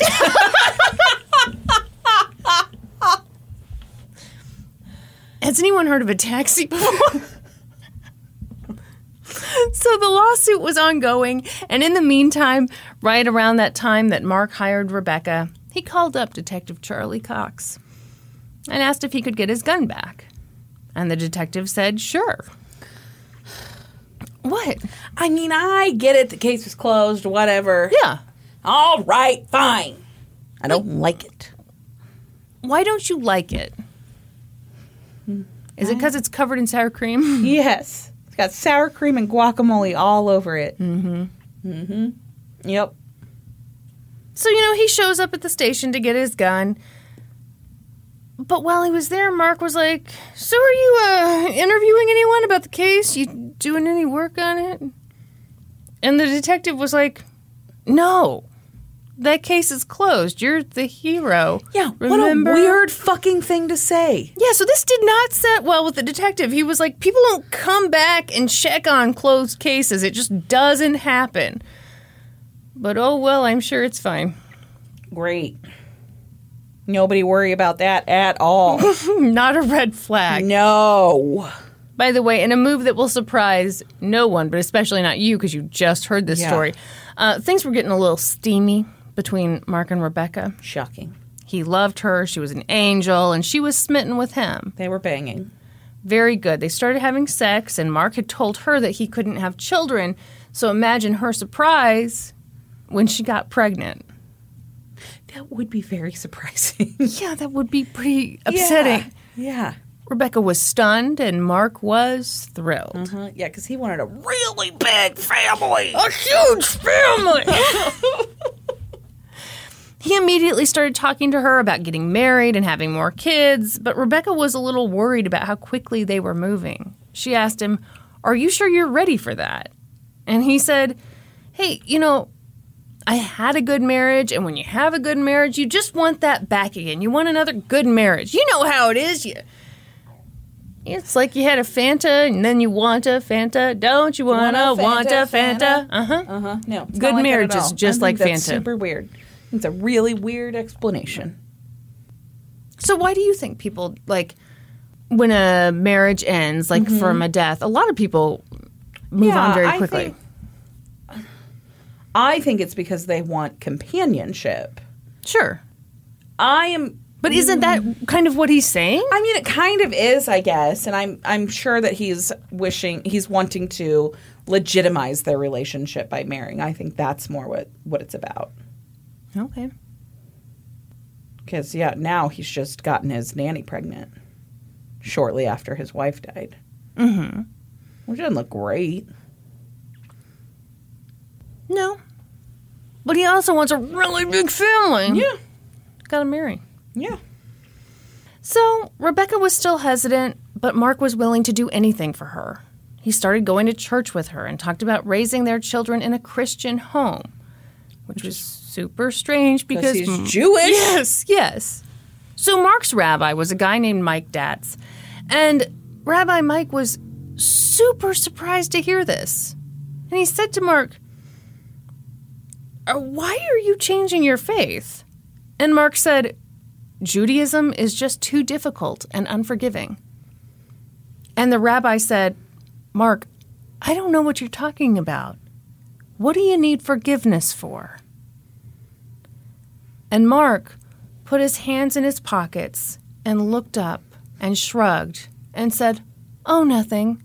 And he looked as innocent and adorable and creepy as a Precious Moments figurine. Mm-hmm. Hate those things. You love them. I do not. I'm getting you 12 for your birthday. No, thank you. It's not an optional thing. They will go in a display case No. next to your Harry Potter Lego sets. I proudly display those. There will be no Precious Moments, though. I will put a Precious Moments baby in a tower.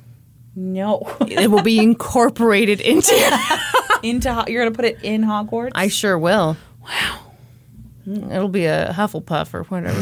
That is one of the houses. Very good. Uh-huh. Uh-huh. I know a lot of things. You ready for something super surprising? Mm-hmm. A little more than a year after Donna was murdered, Mark and Rebecca took a trip to Maui, where they eloped. Pictures, I gotta say, were beautiful. You know, I love to shit on stuff. Can't shit on this. Rebecca looked great. They both looked happy. The floral arrangements on point. But Rebecca's family was stunned because they had no idea she was going to get married. Yeah. And Donna's family was stunned too. It seemed like Donna had been replaced, and so quickly. But you know what they say? Oobla dee, oobla da. Oh, life goes on. Oh, no. That's what they say. Is it? Brandy, are you losing steam here? No, I'm doing great. I do have this one leaky eye, though. You are getting a little emotional in one eye. One eye is feeling very emotional about this case. Uh-huh. Do your eyes get watery late at night? My eyes get watery every night. Really? Yeah. I don't know. I mean, they don't feel dry, so maybe that's kind of... They just get real lubed up. Real lubed up. Could be the KY.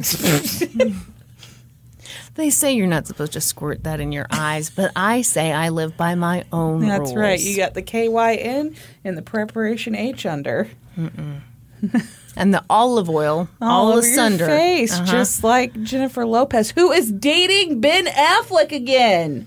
Seems like a mistake. I agree. Seems like a trip down memory lane. Yeah, I mean, I think it's like fun and flirty for like 5 minutes, and then she's going to be like, "Oh, right. Oh, there's a reason why this yeah. ended."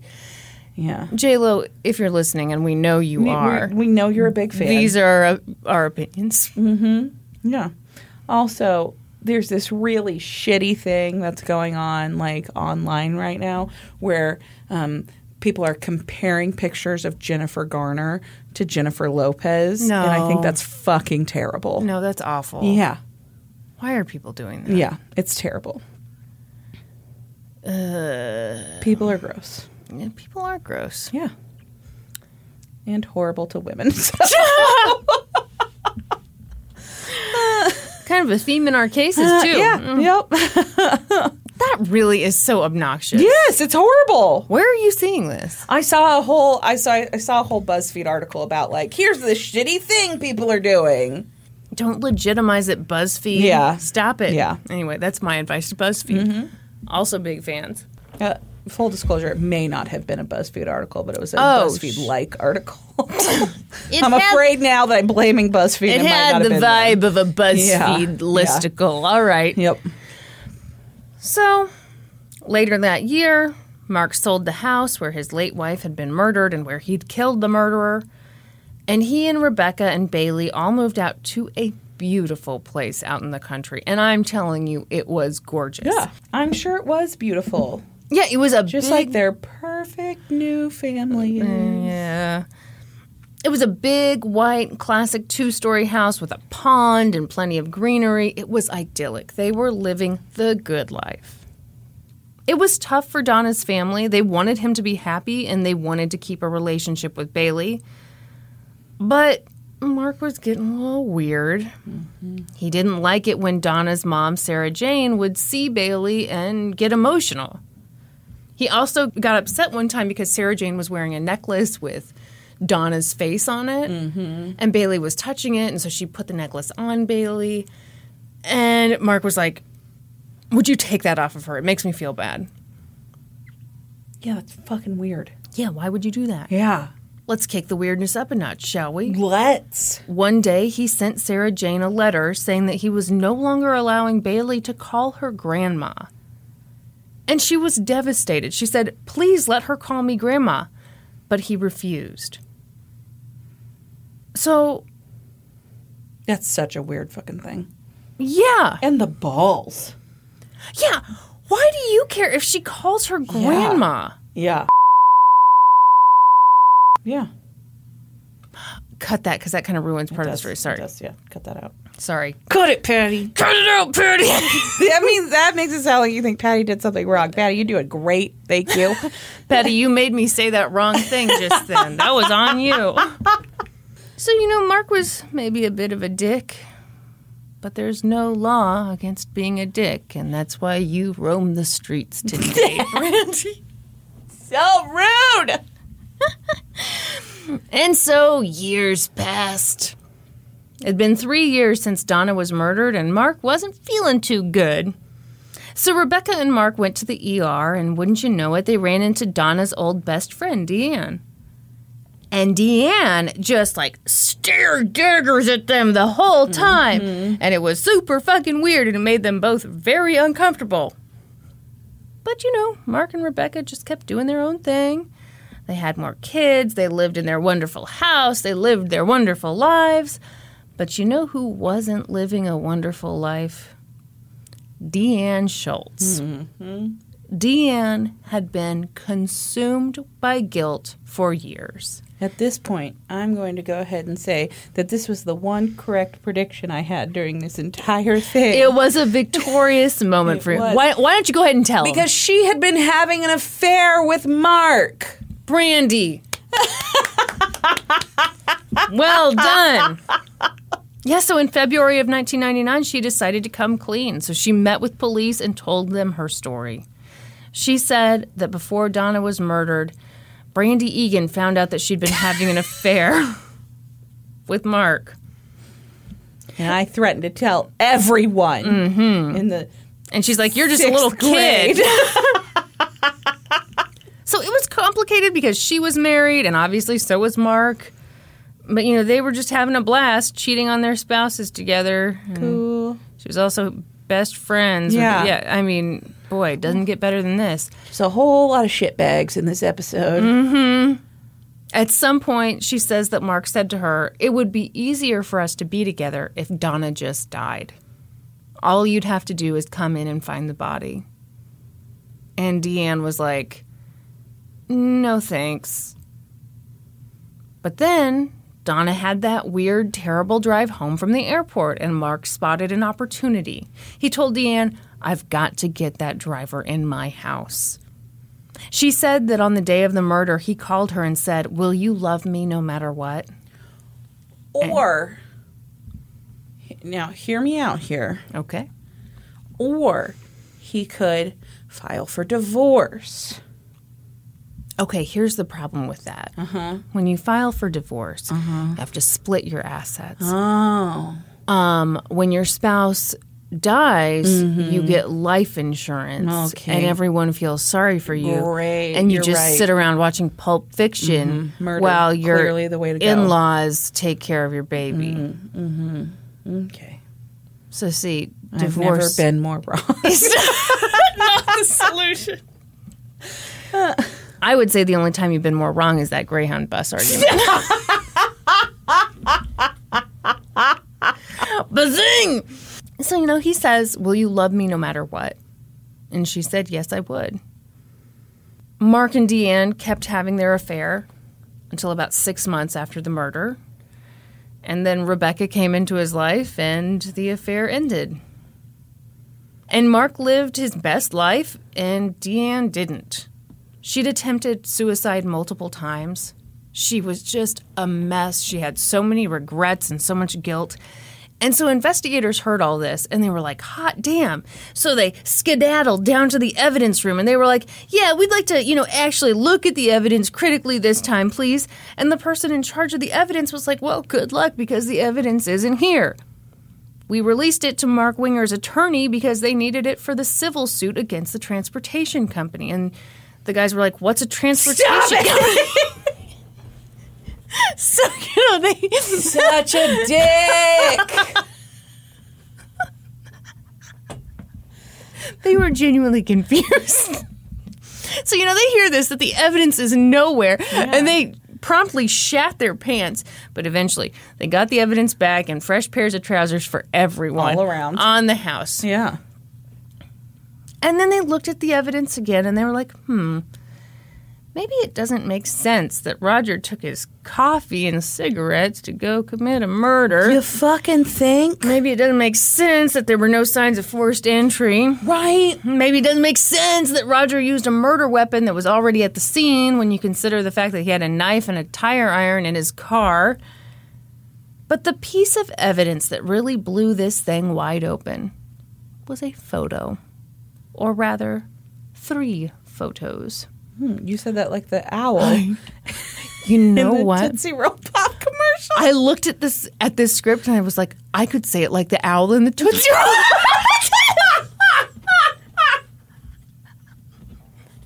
A 1, a 2, a 3.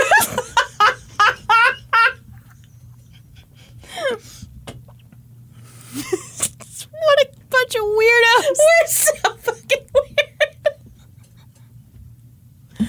So, turns out, on that day, one of the officers just happened to have a Polaroid camera in the squad car, and so he takes it out. He takes 3 pictures of the crime scene. And when the officers in present day looked at those photos, they realized that Roger and Donna's bodies were lying in a way that didn't match Mark's story. Mm-hmm. Donna and Roger were both lying in the same direction. And Donna was lying face down. I think this is unbelievable that they didn't, catch that. Yeah, it's pretty unimpressive, isn't it? Yeah. So... That seems pretty major. Like, the positioning of the bodies. Don't you at least say, hey, does this look kind of like what he said? Yeah. You'd think that'd be just, on a basic checklist. Right! So he had said that he had cradled Donna... And, he obviously hadn't if she was face down. He'd also said that Roger had been over Donna when Mark shot him, and Roger fell back. So that would mean that they were facing opposite directions, but of course they weren't. Mm-hmm. Yeah, no, it's not great. Yeah.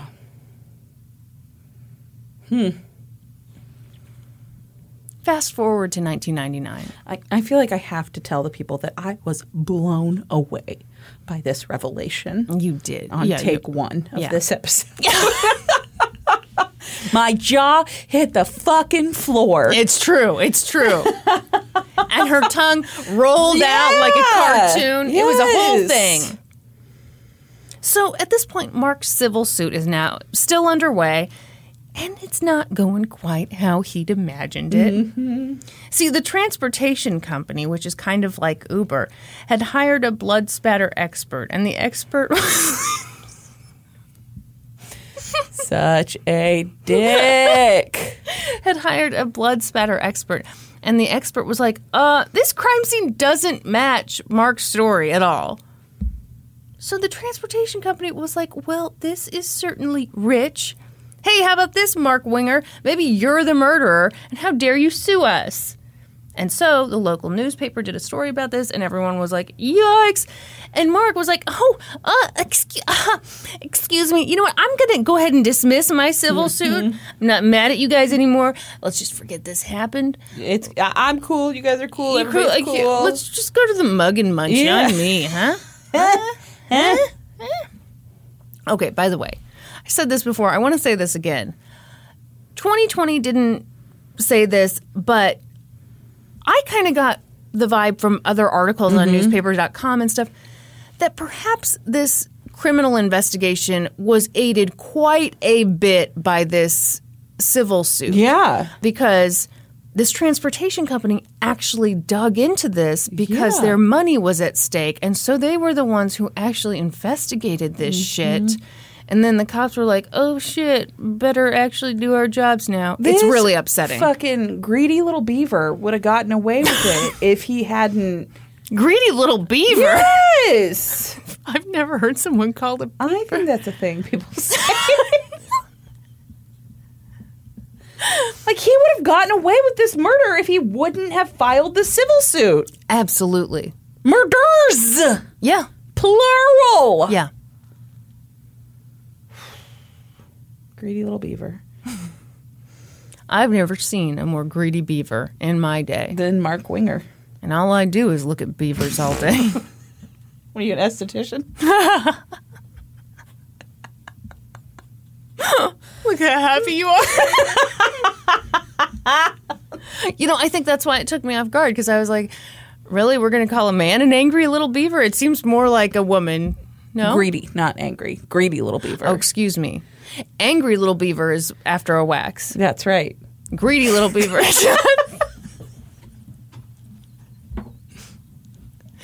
Brandy just did an impression of an angry vagina. That's right. It was quite good. It was. I was convinced. All right, anyway. So, you know, he's like, oh, forget about the civil suit. Goodbye. Yeah. So then 2001 rolls around, and by this point, Rebecca and Mark had 3 kids in addition to Bailey. Which is 4 kids total. That's right. For all you math whizzes. There are all these rumors about Mark, but so far no arrest. But then the grand jury met and they were like, oh yeah, this guy's a piece of shit. And so they indicted Mark. And so investigators showed up at Mark's work, and it pains me to tell you that on this episode of 2020, they said they made entry into the building. They sound like geniuses. and they sound super hot. Do they? Yeah. Really? Much like me. Okay. They got in the building, called out his name, and he was like, I'm in here. And then they arrested him. And they called him a greedy little beaver as they cuffed him. That's right. We've got you now, you greedy little beaver. And that is how, nearly 7 years after Donna and Roger's deaths, Mark Winger finally went on trial for their murders. Oof. About damn time. Oof. So it's May 2002, and the trial's underway. And in opening statements, State's Attorney John Schmidt said, the defendant lied. The evidence will indicate that the defendant lured Roger Harrington to his house. John Schmidt, huh? Yeah. What about him? What's his middle name? Jacob Jingleheimer? Oh, my God. Oh, my. Everyone, she's shaking the table. She's laughing so hard. His name is my name, too. Whenever we go up, the people always shout, there goes John Jacob Jingleheimer Schmidt. Na, na, na, na, na, na, na.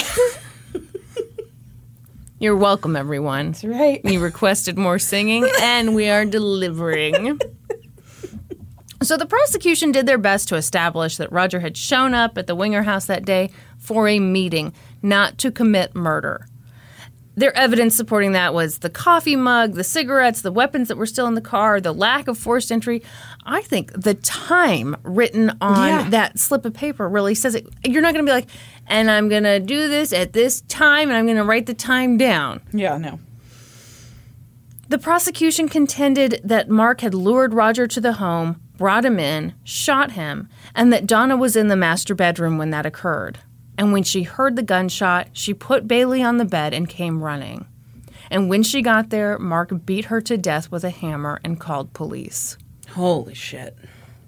So at trial, they played the 911 call, and in it, Mark tells his story and says that he shot the intruder, and you can hear Roger moaning in the background. And all of a sudden, Mark says, "I hear my baby crying. I'll call you back." But you can't hear Bailey crying. You can only hear Roger moaning. So the prosecution theorized that that's when Mark shot Roger a second time, because in that initial phone call, he just said, "I shot him in the head." Yeah. So the idea is he basically realized that he'd called 911 too soon and decided to kill Roger before the police could show up. In case you were really stupid and hadn't put that together. Thank you for really spelling that out Really for us. great job. And what is a screen door? We don't know because it's not been explained to us. Maybe one day someone will patiently take minutes of our lives to tell us what a screen door is. So Deanne Schultz was a key witness for the prosecution, and she got immunity in exchange for her testimony.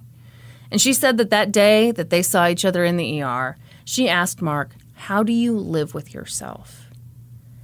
And he said that he'd found Jesus Christ and that he was forgiven. And he warned her that if she told anyone, quote, "Our gooses will be cooked." To which I can only pray that she replied, "The plural of goose is geese." You dumbass.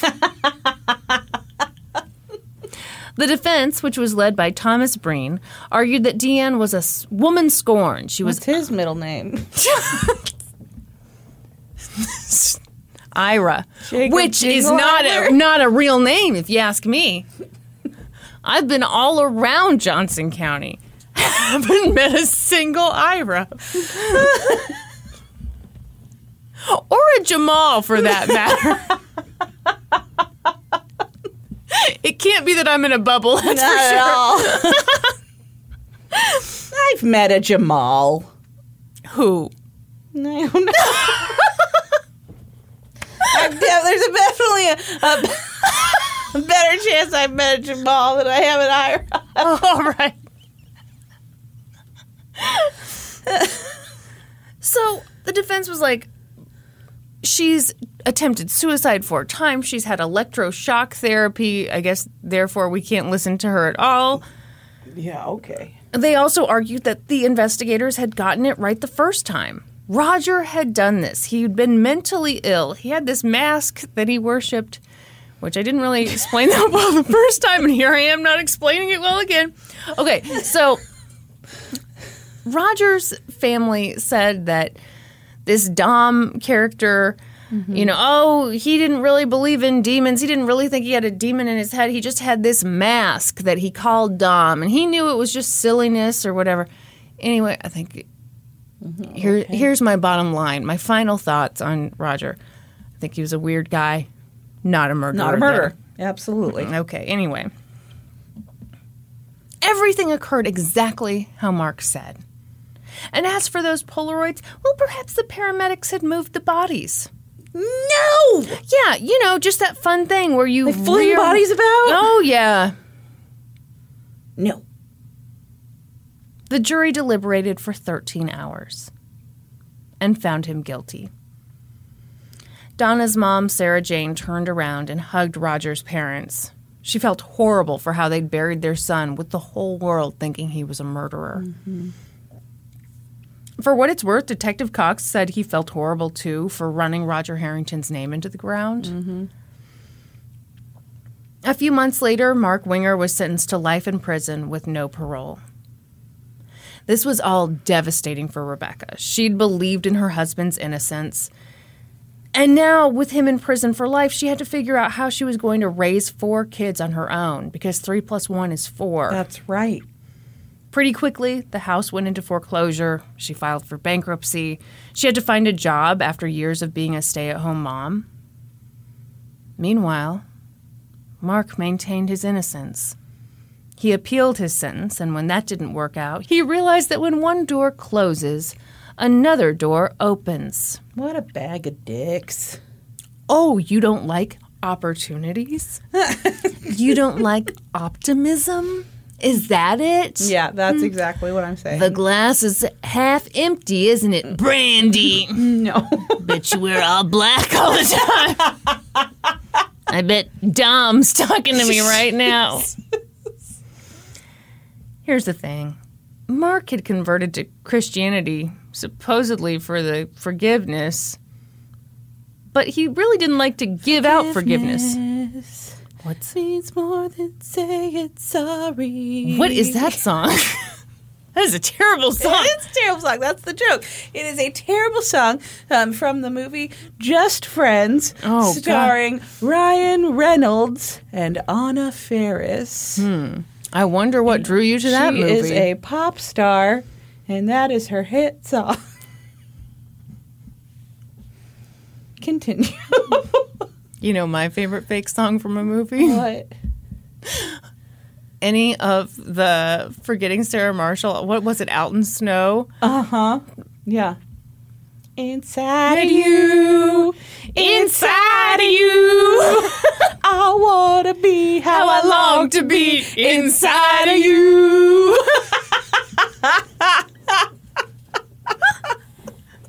What was the other one that's like sodomized hypocrisy or something? Yeah, yeah. So, you know, Mark's all mad, but he's like figuring things out. You know, he's working on himself, Brandy. But, you know, he was still pretty pissed at Deanne Schultz for admitting to their affair and, you know, cooking his goose, as it were. And he was really pissed at his old friend, Jeffrey Gelman. Fucking who? Exactly. So Mark and Jeffrey had been childhood friends, and Jeffrey had gone on and made just a shit ton of money as a real estate developer. So when Mark had been arrested for double murder and his bail had been set at $1 million, he naturally expected that his childhood friend would post bail for him. But Jeffrey didn't, because Jeffrey sucks. That is stupid. That Jeffrey didn't post bail? No, that fucking Mark Winger would expect Jeffrey to post bail. Well, I think we all want a double murderer out on the streets, No! right? $1 million is a small price to pay to get a double murderer out of the streets. So Mark came up with a brilliant plan. And this is my favorite part of this whole story. He reached out to another inmate named Terry Hubble, and he told Terry about a plan that he needed help carrying out. Are you ready to hear the plan for a second time in like 2 hours? I cannot wait. Here we go. Okay, he wanted to have Jeffrey Gelman, along with his wife and 2 children, kidnapped and held for ransom for $1 million. You have to put your pinky. I know. to your I mouth really while you do missed that. opportunity. Yeah. Then, when he got the ransom money, he would use that ransom money to pay a hitman to turn around and murder Jeffrey Gelman and Deanne Schultz. And if there was enough money left over, he would also like Jeffrey's whole family killed, please and thank you. Also, I hope it's not too much to ask, Mark was super pissed at Donna's stepdad, Ira, because Ira kept sending him letters in prison like, oh, you suck, you're in prison, you're a turd. And Mark didn't like those letters, so pretty please, if there's enough money left over to kill Ira, go ahead and do it. And Mark was like, look, it won't be hard to find Ira because he's the only guy in Florida by that name. It was the perfect plan. Really trying to stretch that $1 million. I got to admire it. I'm also a discount shopper myself. So, yeah, you got to really go for the gold. I mean, that's ridiculous. Yes! So, it'll stun you to know that he couldn't quite pull this off. Shocking. Terry heard all this, and he contacted the police, who contacted the FBI, and they had Terry wear a wire and record a conversation between Terry and Mark out on the prison yard. And then, I think personally, just because they were having fun with the situation, they had Mark tell Terry, hey, could you do me a favor and write all this down? I'm having trouble keeping track of it. So Mark, like a genius, wrote a 19-page letter explaining exactly what he wanted to do. And you're not going to believe this. Bing, bang, boom. Poor Mark Winger found himself on trial for solicitation of murder. What a bag of dicks. The trial was pretty quick on account of the recorded conversation and the 19-page letter. But for what it's worth, Mark wants us all to know that the 19-page letter was just a fantasy. It wasn't real. But you know what? The court... Sweet, sweet fantasy baby. The court didn't quite understand the difference between fantasy and reality, and they found him guilty, and he got another 35 years added to his sentence. But don't worry, he's appealing that verdict, and I'm sure it'll... fucking point? He's already got life in prison without parole. Hey, just throw the cherry on top. I love it. Okay, all right. Seems like a waste of time, but all right, that's fine. I bet he lost extra privileges. He probably did. I bet he can't have cottage cheese with his ruffles. Gross. No, I bet they force him to have cottage cheese with his ruffles. Like, okay, you can have chips, but you have to dip them in cottage cheese first. And he's like, oh, God, Also, here's a baked potato with a heaping pile of cottage cheese on top of it. Don't make me hungry. So, in the meantime, the good people in this story had tried to move forward with their lives. Rebecca changed her name and all of the kids' names back to her maiden name. None of them wanted to be associated with Mark Winger. They did a Zoom interview with him from prison, and he's just as manipulative as you can imagine. He's like, oh, it's okay. They just need to know that I'll always love them. Fuck off. Yeah, exactly. Rebecca has also helped facilitate a relationship between Bailey and Donna's parents. And they recently went down to Florida, and Sarah Jane and Ira threw a little birthday party for Bailey. It looked really sweet. Roger Harrington's family is relieved that their loved one's name has been cleared. Mm-hmm. In an effort to keep Donna's memory alive, Sarah Jane and Ira created Donna's Fund through womenindistress.org. And I'm going to read a little from the website. The goal of Donna's Fund is to empower domestic violence victims to live safely and independently. Donations made to Donna's Fund will help provide support for housing payments and deposits, furnishings, and other related items needed to help victims of domestic violence establish safe households for themselves and their children. And we'll put a link to that in the show notes. And so that's the story of a bad driver. Or a shitbag. Yeah, I did a purposely misleading title. Yeah. It misled you the first time. It sure did. It didn't work the second time. You seem to retain that case pretty well. It's like a steel trap up here. Yeah. But yeah, this bag of dicks.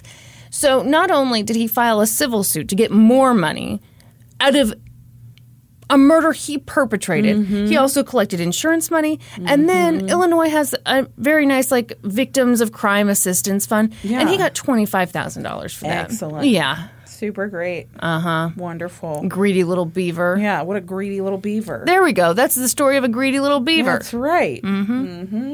That's exactly right. That's very good the second time. Yours was good the second time. I enjoyed it. I enjoyed this. You know what? I started in a bad mood. I'm in a much better mood now. I think it was the singing. Yeah, it really was. It was all the singing that did it for us. That's exactly right. You know, the fastest way to spread Christmas cheer is singing loud for all to hear. Oh my God, what's that from? It's from Elf! Elf? Oh, okay. Yeah. I'm sorry. I thought you said Alf at first, and I was like, what? Like a Christmas episode of Alf? No, Elf. Yeah, I'm with you now. Elf. Are you doing some new eyeshadow today? I am doing new eyeshadow today. It looks really good. Thank you. You look so pleased. Thanks. It looks really nice. Thank you. What are you doing? This is not an ad, by the way. No, it's Tarte was having a sale. They had a bunch of eyeshadows on sale for like $5. And so what? Where? On Tarte, on their website. Oh. So I ordered 4 new colors, 4 new crease colors. And I like it. This is one of them. Close them peepers. Yeah, I like that. It's very good. Thank you. It's a bright blue. Thank you. Brandy would never in all of her days. I would not. Whew. Okay, so that was not an ad, but you know what is an ad? Oh, fuck, we have to do another ad. Woo-wee. Woo. Boy. Doggies, that's a lot of podcasting today, my dear. But you know what? I always say, It feels like the first time. Like the very first time. Feels like the first time. Feels like the very first time. What do you think? I think we got to do Supreme Court inductions. Yep. Really go out with a bang here. Yeah, our apologies to everyone in our Discord. They asked us questions today. Many of them quite good. We answered a lot of them. I'm just going to throw some answers at them right now. Guacamole. Dried piece of poop. Yeah, and only the people in our Discord are going to understand. Exactly right. Shoot, what else? Fried green tomatoes? Wait, what was mine? Water for elephants. Water for elephants. Absolutely. $20. That's exactly right. All right. And those are your answers. That's right. Those are our answers. And you can figure out the questions. Kind of like Jeopardy up in here today. All you have to do is join our Patreon at the $5 level. That'll get you in the Discord. And, then you can ask us questions that we will answer on an episode that's not being recorded. And then we'll just do that again. Yeah, exactly. It's a perfect setup. What's a better deal than that, I ask you? But we will be reading your names and favorite cookies. That is right. Jesse Bresner. Cookies with jam in the middle and tons of powdered sugar on top. You don't like it any better the second time? I disagree still. I don't want any jam in my cookies. I would like to jam my cookies in my mouth. Oh my God. Oh, she's so proud. I know. See, we've gone so long that I'm like, you know what? Cookies sound good again. Yeah, exactly. I really thought I was going to throw up. Same. Yeah. We consumed a lot in a very short period of time, and now it's, we've had time to digest and settle. Thank you. I wondered what that hand gesture was. Meant. Like an accordion. Yeah, that's right. Anyway, we're in the middle of Supreme Court. Courtney! Double chocolate chip. Whitney Cater. No cookies, salty snacks for life. Wrong. Teresa Anderson. Chocolate chip. Chewy, not crunchy. I almost did it again. I know. You almost stepped on Teresa's toes. Yeah. Sammy Joe. Cranberry white chocolate chip cookies. Gigi, the super hot mail lady. Snickerdoodles. Anna. And Zach biscuits. Which are a delicious Australian treat. I know. Because I smuggled them out of here. Out of our Australia box that we received. Danielle and Persephone Brodka. White chocolate macadamia nut cookies. Oh, I just put together that Persephone's a baby. This is Persephone's mom in the Discord. Oh, Persephone's a cute little baby. I'm very excited.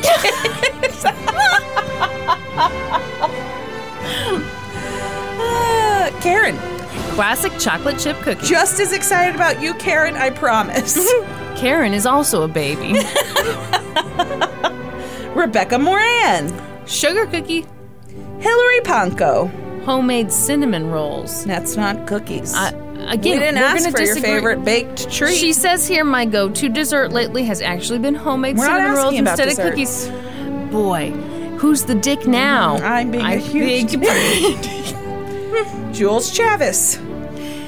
Loft House cookies with the kind of Play-Doh frosting.